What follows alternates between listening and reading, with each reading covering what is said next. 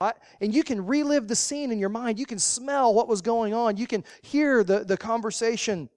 You can see the whole thing, bigger and wider, full life than the photograph shows, but it's that little snapshot of that moment in time captured that is so powerful. And so, I don't know, man. Today with modern technology and digital cameras, it's pretty cool because you can take the picture and before you can even stop your cheese smile, you're like, can I see that? You want to make sure. So, y'all want to see the pictures Randy took this morning? You want to see any of those pictures? Do we have pictures, Jared? Let's check it out. There's some of the snapshots that Randy took this morning as you guys came into the church. Oh, look, we got some recognition for the guys back in the booth there. I don't know what I was doing. I'm obviously not Italian, but I talk with my hands.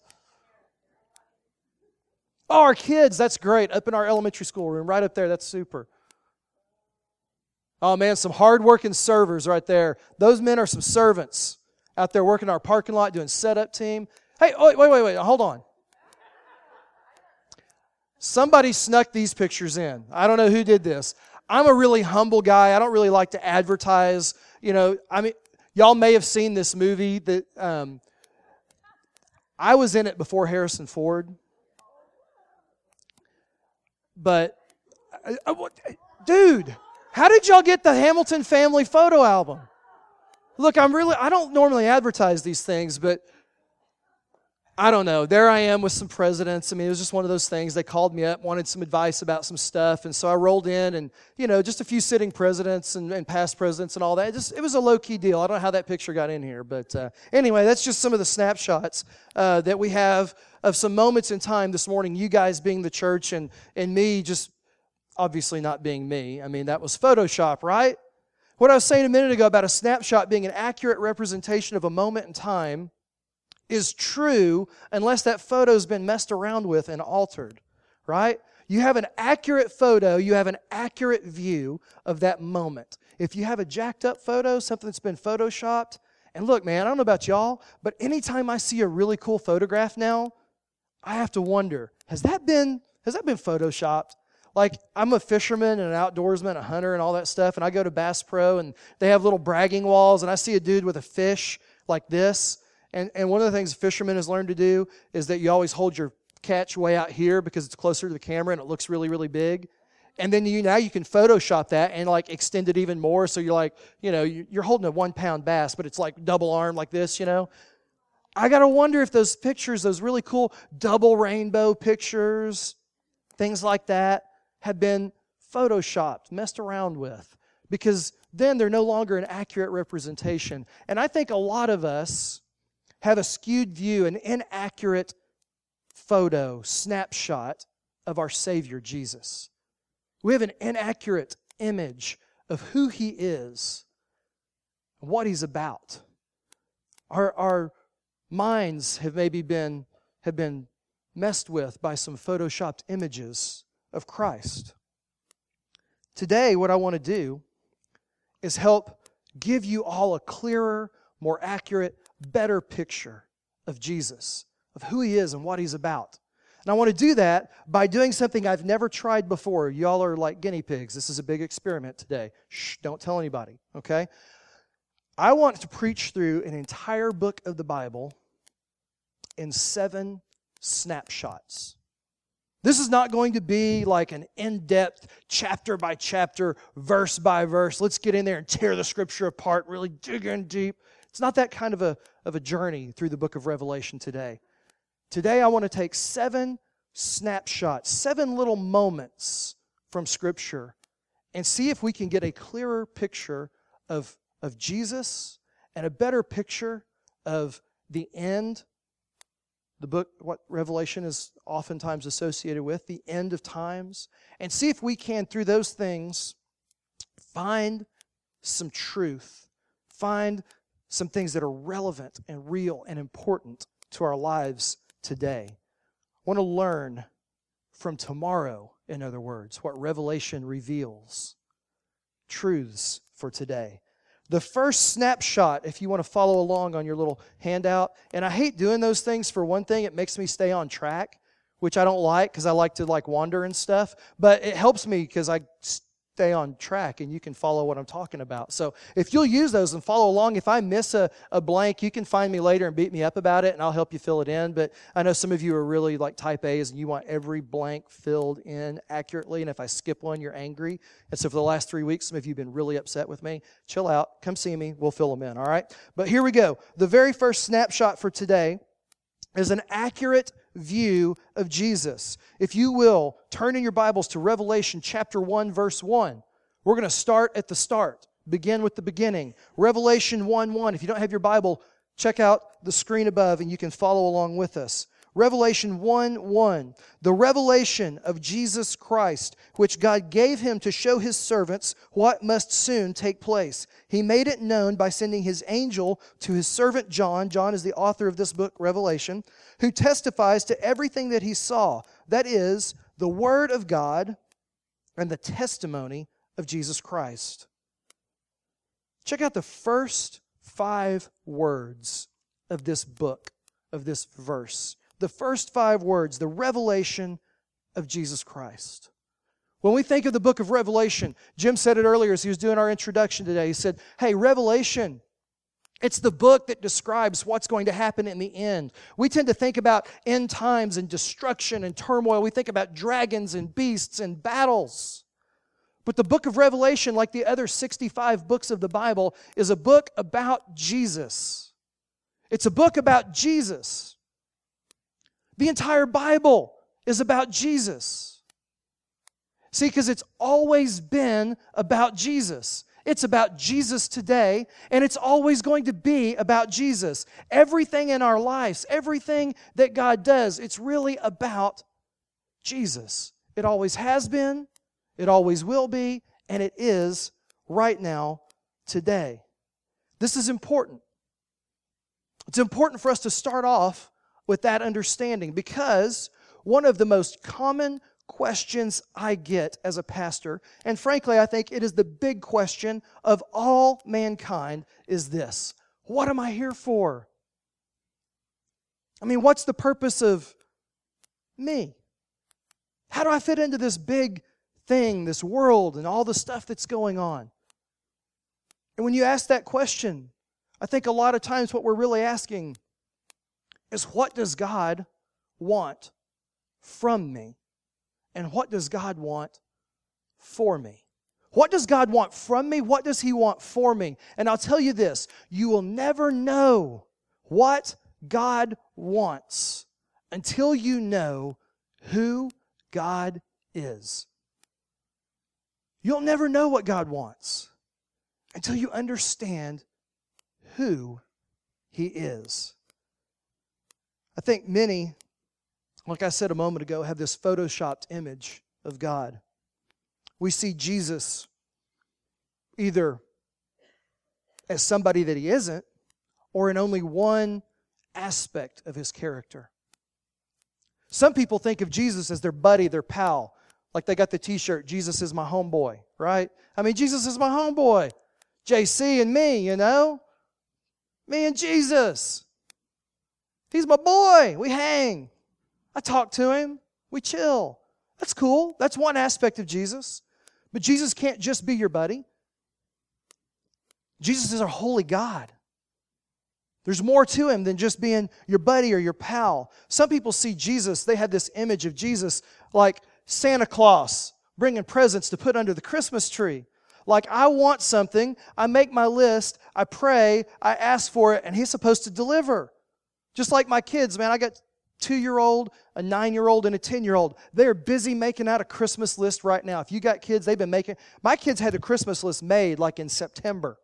And it's just been editing ever since then, right? As the new commercials come out for the new toys or the new clothes, they're editing those lists. Some of us treat God, we treat Jesus like He's Santa Claus. I want this, I want that, and I expect you to deliver it to me. Like He's some kind of vending machine or something, I don't know. Some people have an image of God as a superhero. The superhero people are the ones that only seek God when the stuff is hitting the fan. Your life is chaos. It's crazy. It's a mess. Disaster is coming. There's a tornado in your town. There's no money in your bank account. You just screwed up on the job big time and you're pretty sure you're going to get fired. Man, you will hit your knees in those moments and you will pray like there's no tomorrow. And you expect God to swoop in. Got a big JC patch across, Super Jesus on his chest and to bail you out of your trouble. You see, Jesus is a superhero. For some think of Jesus like he's the Terminator, out to get you. You see God as the cosmic killjoy. He's just there to mess your life up and to keep you from doing fun things. And when you do those fun things, then you must be punished. Like God's just all about rules and regulations and good and bad. There's some accuracy in all of those views and a lot of inaccuracy in those views. And if you have any one of those views as your image of Jesus, you have a skewed view. Your image is messed up. It's incomplete or blurry. It's a mess. I'm going to run through some scripture really quick and describe who Jesus really is. His life is well documented. His ministry was 3 years long. 12 men followed him intensely, closely. Thousands followed him at arm's length or more. These 12, several of them took those 3 years of their life and wrote them down. It's called the Gospels: Matthew, Mark, Luke, and John. Out of the Gospel of Mark, I've pulled several verses that describe who Jesus is. Now, this was written by a man who walked with him, talked with him, ate with him, slept next to him, was with him like 24/7, 365 for 3 years. Here's what is recorded in John's Gospel. John chapter 6, Jesus is called the bread of life. The bread of life. He fulfills your hunger. There are a lot of people today who are spiritually hungry. They're starving for what God offers. Jesus is here to fulfill that hunger, to fill them up. And when you get filled by that, by Jesus, you will never be hungry again. John chapter 8, Jesus says, I am the light of the world. I'm the light of the world. And many today are walking in darkness. They are dark on the inside. They see darkness on the outside. Jesus penetrates that darkness. He is the bright spot. And when He penetrates the darkness of your heart, He eradicates that darkness and fills you with light. He fills this world with light. I am the light of the world, Jesus says. John chapter 10, I'm the good shepherd. I'm the good shepherd. The good shepherd, a good shepherd, tends his sheep. He takes care of the sheep. He puts his life on the line for the sheep. He leads them to food. He leads them to water. He shelters them. He takes on lions and tigers and bears, oh my. He does whatever it takes to care for the sheep. Also, in John chapter 10, Jesus says, I am the gate by which the sheep enter the sheep pen. In other words, Jesus is the way into heaven. The sheep pen is something the shepherd would have built oftentimes out of stone, and they would leave these things for years. Generations and generations would use the same sheep pens. When they were out in the fields and had their flocks with them, they would move at night to a sheep pen. They would either build a pen or go to an established pen, and they would put their sheep inside the pen. And then they would stand at the opening as the gate. And so no wolf or bear or lion or whatever could come in and take the sheep. The pen was a place of safety. Jesus says, I'm the gate by which you enter the safety, the security of a relationship with God, of eternity in heaven. John chapter 11 says that Jesus is the resurrection and the life. Think about that, the resurrection and the life. He brings back to life what is dead. You and I both know people who are walking dead. Walking dead. You may be feeling that way yourself this morning. Empty and dead. Just alive, but not dead. Any who don't know Jesus, who walk without Christ, a relationship with Him, you're spiritually dead. Jesus came that you might have life and have it to the full. He resurrects what was once dead. He breathes life into the lifeless. John 14:6. Jesus says, I am the way, the truth, and the life. No one comes to the Father except through me. The way, the truth, and the life. No one comes to the Father except through me. Jesus is the way. He is the truth. He's the only life that we have.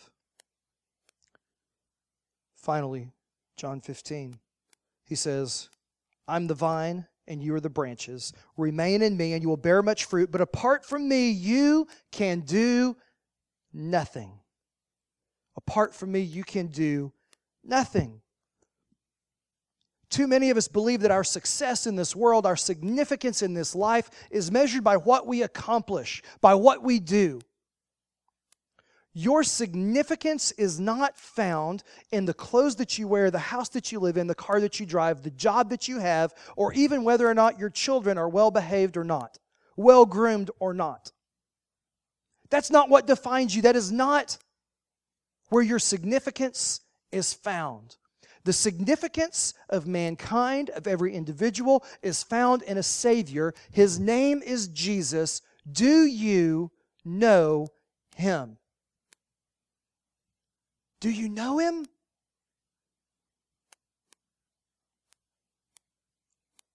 Our second snapshot this morning is the confirmation of His Word. The confirmation of His Word. Can we all agree that everything in the Bible is important? Like, I think everything in the Bible is important. I even give credence to the maps. And that thing in the back that you look up words, the concordance. I think it's all important. If it's in here, the table of contents it's all important. If it's in here, it's important. Some things I believe God gives extra importance to. He gives a little extra significance to some things in here, and He does that by repeating them. See, repetition is a great tool. If you're a parent, you're all about repetition, right? I mean, you can't tell your child one time what they need to do. If you're a teacher, you can't teach something one time and expect the kids to get it. If you're a boss, a manager, a leader, you can't just lead one time, say this is what you got to do, and expect that it's all going to be done exactly the way that it needs to be done. You've got to repeat some things. God is the best boss, the best teacher, the best parent that there has ever been or ever will be. He is our heavenly parent, and He repeats things for our benefit, just like we repeat things for our children's benefit. 7 times in 2 chapters in the book of Revelation, God repeats the same phrase. Revelation chapter 2, verse 7, chapter 2, verse 11, chapter 2, verse 17, chapter 2, verse 29, Revelation 3:6, 3:13, and 3:22 all have the phrase, whoever has ears to hear, let them hear what the Spirit says to the church. If you have ears to hear, hear what the Spirit says to the church. Well, gee, Todd, what's the Spirit saying? I mean, you're like the church, you're the pastor, you're the preacher. Tell us what the Spirit... No, you're the church. You're the church. This building's not the church. This is a community theater. We rent it. Meet here every Sunday. We move in, we move out. You're the church. God is speaking to you. The Lord has something to say, specifically, directly, individually, to you. Can you hear Him? Are you even listening? Are you listening? I think a lot of people today don't listen to what God has to say because their minds are already made up. Okay, I won't even say a lot of people. I'll just go ahead and tell you, that's a confession. Sometimes I'm not listening to what God has to say because I've already made up my mind. And if I listen to what God has to say, I might find that He disagrees with me. Oh no. What if He disagrees with me? Then I can't go do what I want to go do. I can't make this decision or that decision, do this thing or that thing. Or maybe I can, I'll just be in disobedience. But if I don't ask, if I don't listen, then I don't know, and I can always claim ignorance, right? How many of us have found ourselves in terrible places in life, made horrible decisions, lived through ridiculous consequences, kicking ourselves in the backsides because we didn't listen to what God had to say because we had already made up our minds. Remember the superhero people? Talked about a little while ago, got the superhero image of God in their minds, that incomplete snapshot, that skewed view. Superhero people are famous for this one. That's how they get themselves in a superhero situation. They don't listen to God, they make a decision, and then they want Him to swoop in and save them when it all hits the fan. God is speaking. Are you listening? He's speaking directly to you, and He has something very important to say. What is it? What is God saying to you this morning?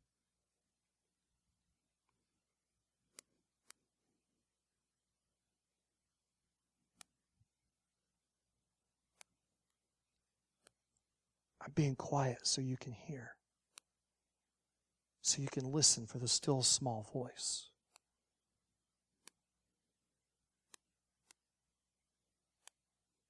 Are you tuned in? Listen to what the Lord says. Do what Ephesians 6:1 teaches children to do when their parents speak. Listen and obey. My kids hate that phrase. They hear it a lot.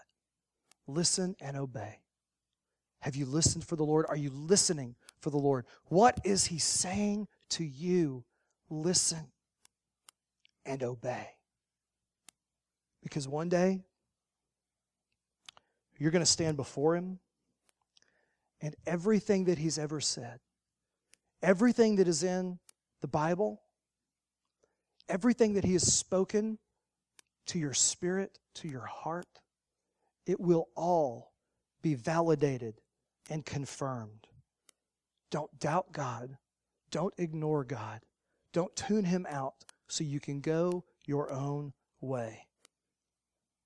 Our third snapshot this morning is stewardship. Stewardship. We talked some about stewardship last week. Some of you are afraid I'm about to go on a rant about money.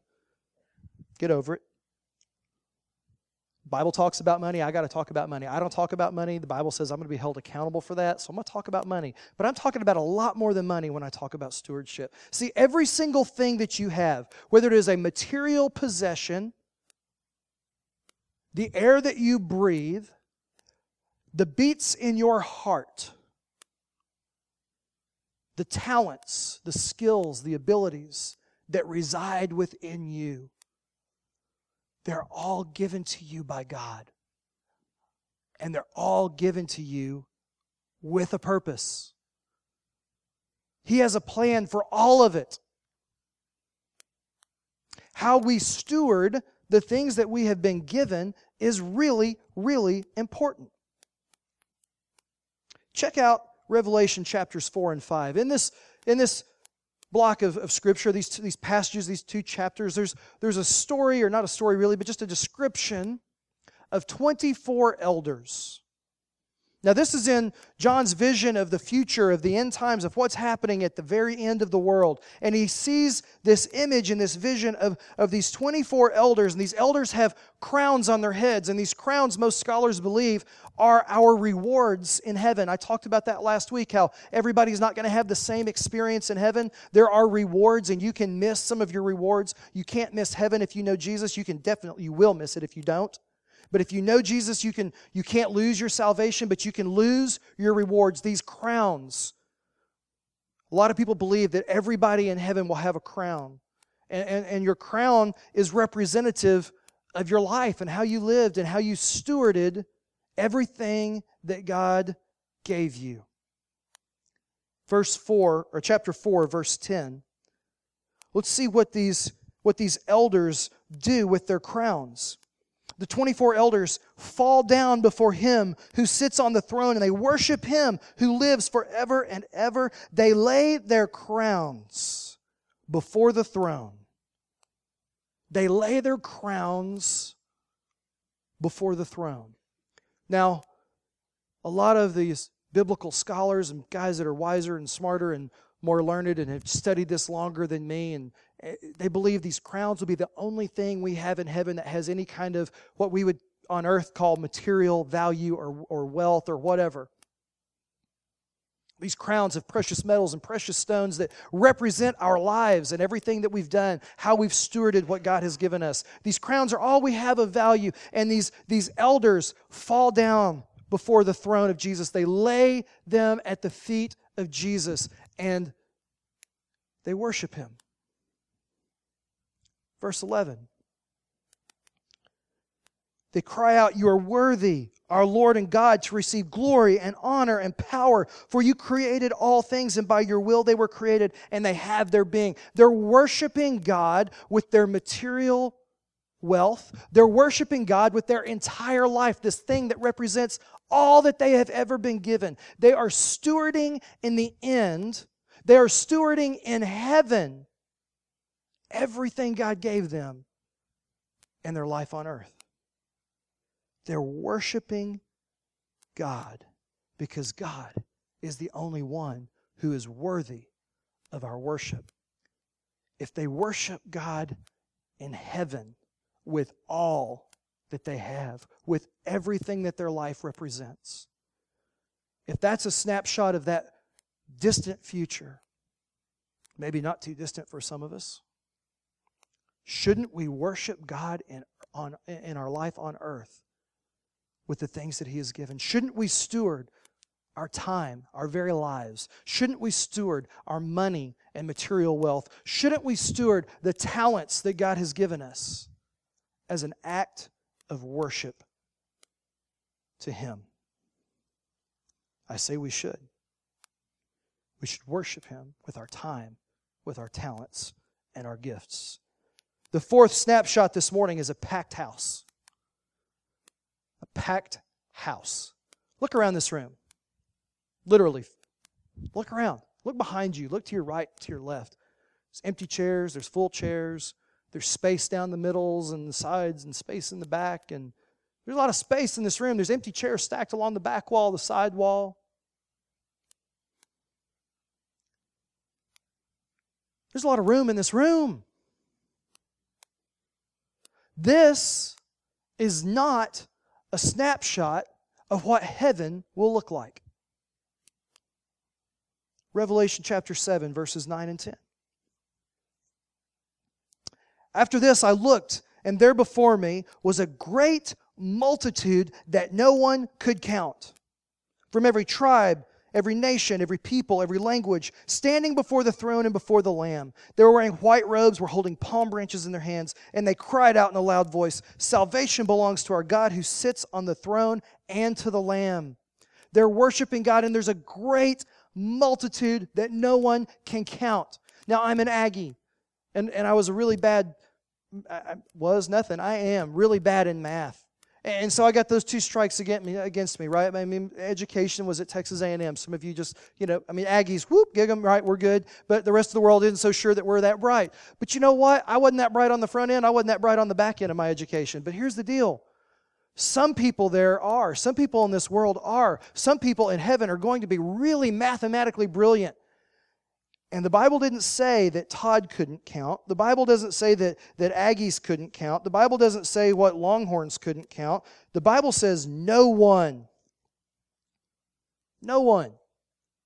could count the great multitude. Now, I don't know about you, but what I envision when I hear about things like this is like a lot of people. I mean, just a lot. I don't know how else to describe it. I can put a number on it, but the number is insufficient. It's a lot. Heaven's going to be full. It's going to be like packed. It's going to be a packed house. And we're going to worship God in this packed house, a great multitude that no one can count. And you know what? If you know Jesus, you're in the great multitude. Like when John saw the great multitude that nobody could count, he saw you in there.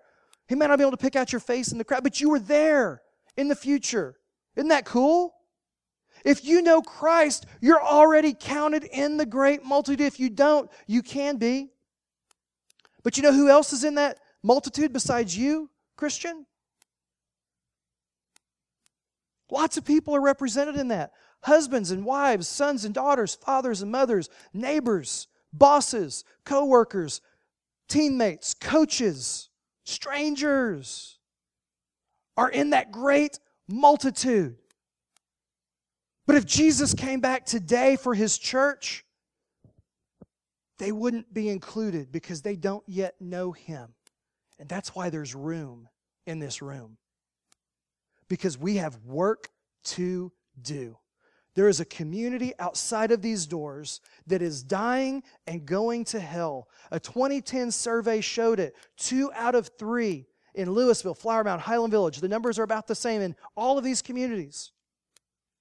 Have no religious affiliation whatsoever, no church attendance, no relationship with God. They're not Buddhist, they're not Seventh-day Adventists, they're not Baptist, they're nothing. They're nothing. And on that day, when the multitude that no one can count is assembled and worships the Lord and God, they'll be absent. If not for an invitation, if not for you and I doing what God has called us to do, which is to go and share the gospel, to love them as ourselves, to be there with them, to lead them as somebody led you to a relationship with Him. Got a lot of work to do. This church should not be small. No church. Well, that's not necessarily true. This church shouldn't be small. The church should be representative of the community that's in. You have a small community, you should have a small church. Makes sense, right? We live in a big community. Within about a 15 or 20 minute drive of here, there's a couple 100,000 people. There's mega churches on every corner. 2 out of 3 still don't know Christ. Couple 100,000 people. Right here in our community, right here in our neighborhood. We got a lot of work to do. This should be a big honking church. This should be ginormous. And it will be. If you come here because you like a small church, let me break your heart now. It's not going to be a small church for long. This church is not going to stay a small church because this church is doing the work of God. We are busy about His business. We are reaching out to other people. We are sharing the gospel. We lead people to know Jesus personally, to grow in their faith through relationships, and to go share the love of God with others. That's our mission statement. It's why we're here. And we're doing it, and we're growing. A little over a year ago, we were 12 people in my living room. Are you kidding me? This church isn't going to stay small. If you're here for a small church, bless you. We will help you find another small church. Don't stay here. We're only going to frustrate you. Okay? If you're here to worship God and to build the church He's called you to build, get off your hands. And that's a nice way of saying get off your butt. But get off your hands. You're sitting on them and not doing the work that God's called you to do unless you're out there sharing the gospel, sharing God's love, inviting people into a relationship with Him. Heaven is going to be a packed house. Elevation Church is going to be a packed house. This room will not contain this church for long. It just won't. Amen. That's right. So let it be. So let it be. We're going to blow the doors off of this place, baby. And it's not because of me and you. And it's not big for big's sake. I want Elevation Church to be a big church because I want Louisville and Flower Mound and Highland Village and this community to be the hardest place in the world to get to hell from. It should be hard for somebody in this community to go to hell. It should be hard. And that's our job, is to make it hard on the devil, to mess stuff up, to lead people astray. To get out there and share what God has done for you and what He's doing for them to bring them into His house. So this is a big church. But more importantly, so that heaven is a big church that nobody can count. We've got to pack the house. Our next snapshot might be the scariest passage in all of Scripture. It's the final proclamation of the gospel. Revelation chapter 14, verses 6 and 7. You may not think this is too scary when we read it. Hold on. Then I saw another angel flying in midair, and he had the eternal gospel to proclaim to those who live on the earth, to every nation, every tribe, every language, and every people. He said in a loud voice, "Fear God and give Him glory, because the hour of His judgment has come. Worship Him who made the heavens, the earth, the sea, and the springs of water." You're right, Todd. I didn't think that was very scary. That's the last time in the pages of Scripture that the gospel is proclaimed.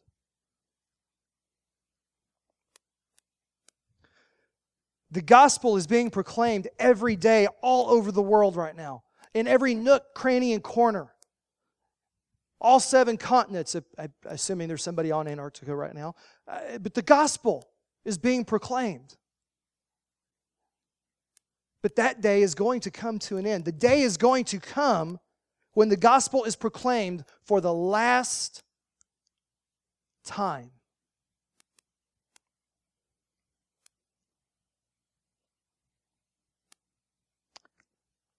And after that day, there will be nothing left but reward or wrath. Reward and wrath. It's a scary snapshot. It's real. That day is coming. Our 6th snapshot is the wrath of God. Oh, Todd, I don't want to hear about the wrath of God. That is not comfortable. It's not fun. I don't leave church feeling happy when the pastor preaches on the wrath of God. Are you a hellfire and brimstone pastor? Well, sometimes, because it's here. You can deny the wrath of God. You can not like the wrath of God. The wrath of God can make you uncomfortable. Frankly, I'm not really all that comfortable with the wrath of God either. It's just not a really exciting thought. Some of you are like, but I want my God to be a happy God. I want my God to be a loving God that just hugs and kisses and welcomes everybody in. It's just I love my God. He's that too. But the God of the Bible is also a God of wrath. And like I said, you can deny it. You can pretend it doesn't exist. You can bury your head in the sand. You can pray that it won't affect you or somebody that you know. But check out Revelation 16:1. Then I heard a loud voice from the temple saying to the 7 angels, "Go and pour out the 7 bowls of God's wrath on the earth." The first thing that catches my attention in that is this. God's wrath is so great that it cannot be contained by one vessel, nor poured out at one time. It's in 7 bowls to be poured out over a period of time. Because I think if God's wrath fell all at once, I shudder to think what might happen. But get this straight. God's wrath is coming. His wrath is coming. It's coming in the end days. And God's wrath will either fall on you or it will fall on Jesus. God's wrath will either fall on you or it will fall on Jesus. If you don't have a personal relationship with Jesus as your Savior and your Lord, it will fall on you. It's that simple. I'd love to give you a big, colorful speech about it. I'd like to kind of, make it flowery and pretty and soft and fuzzy, and maybe you would respond better to that message if I did, but I'm just going to tell you the truth today. His wrath will fall on you, or it will fall on Jesus. If you don't know Jesus personally, it will fall on you. And after that, there is nothing for you but eternal separation from God. It's called hell.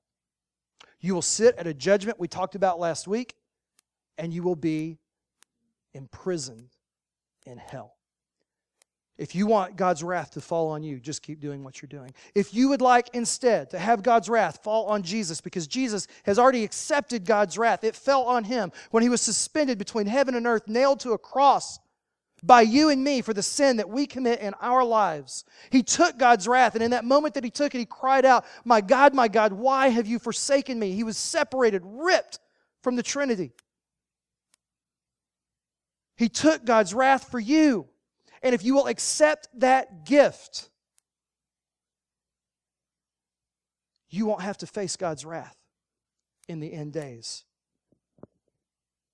But make no mistake, God's wrath is coming, and it will fall on either God or on you. And when it does, if you're afraid of God's wrath, if you don't like God's wrath, if it kind of gives you that feeling, know this: there's some good in God's wrath. Here's what's good about God's wrath. When it falls, it will destroy every injustice, every evil practice. It will be wiped out forever. And so if you are upset by those things, by injustices, by children being traded in a sex trade, by racism and by all the kinds of human abuses of one another and of the earth, of all of it wiped out forever when God's wrath falls. So that's a good thing about God's wrath. Again, you can deny it, you can pretend it isn't going to happen, but His wrath will fall. So make your decision before it's too late. Make your decision about Jesus before it's too late. Do you want to have God's wrath on you, or do you want to have Jesus intercede for you? He's already done it. Just receive the gift. Receive that. Make Him your Savior, your Lord, by choosing to follow Him, and He'll take the wrath. Final snapshot of the day, seventh snapshot, is the snapshot of peace. Peace. I don't know about you guys, but I find that throughout my life, I run into disappointment. And maybe none of you have ever been disappointed, but I think we live in a disappointing world, honestly. It's a fallen world. It would only make sense that we would find disappointment in a sin-stained, fallen world. Trina and I, a couple weeks ago, Thanksgiving week, we took a trip to Las Vegas. Hadn't been away together in like 4 years, and so we had like a travel deal that came up. We bought it, and we flew out to Las Vegas. I hadn't been to Vegas since I was in third grade. Like, we traveled through there. My parents had a travel trailer and a Suburban, and I've seen most of the 50 states that way. Don't do that to your children. Seriously. We stopped through Las Vegas on our way to driving to Disneyland in L.A. If you hadn't ever done that, it's a long drive, okay? So we somehow or another made our way into Las Vegas. We camped out at Circus. We didn't stay in the hotel. We stayed in the parking lot in the travel trailer. Oh boy. It was July. If you've been in a travel trailer, air conditioners, anyway, none of this is relevant.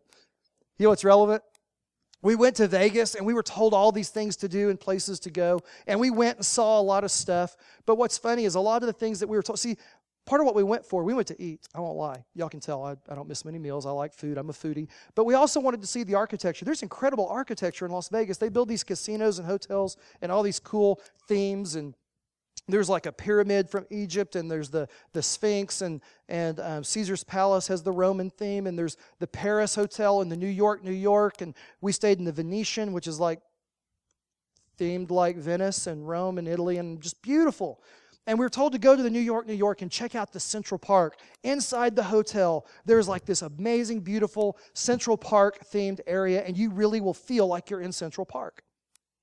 So we walked down the Strip, and man, if you ever do that, it's a lot farther in between places than you think it is, so take a taxi. So we walk down the Strip about 2 miles. We get to the New York. We go inside, and we're having a good time walking around, and we're like, where is the Central Park thing? And we can't find it. And you're like, you run out of hotel eventually? So we go and ask somebody. We're like, we were told there was a Central Park area, and the lady stopped me, and she goes, we tore that out about 3 years ago. It's right there where all those slot machines are. Oh, man. That was like one of our top 3 things we wanted to see in Vegas. It was disappointing. Overall, the trip was fantastic. That was just one disappointment. You and I find disappointment throughout our lives. We live in a disappointing world. But you know what? Heaven won't be like that. There's no disappointment in heaven. There will be no disappointment in heaven. Revelation chapter 21, verse 3. And I heard a loud voice from the throne saying, "Look, God's dwelling place is now among the people. He will dwell with them, and they will be His people, and God Himself will be with them and be their God." In heaven, there will be peace. There will be joy. There will be no disappointment. You will not go seeking satisfaction and come up empty.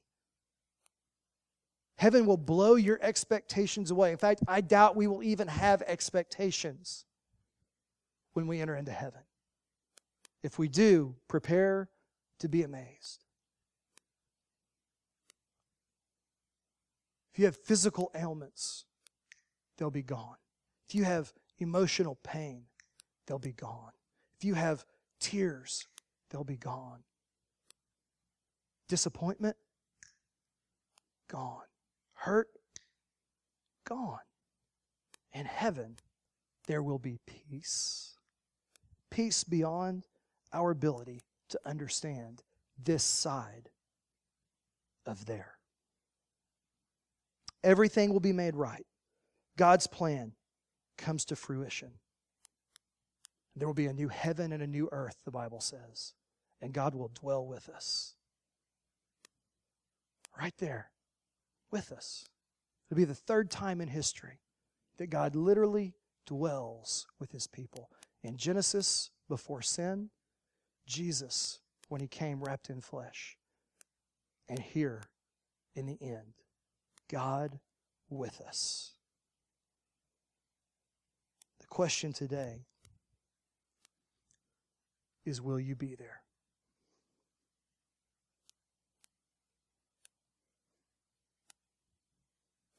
Will you be there?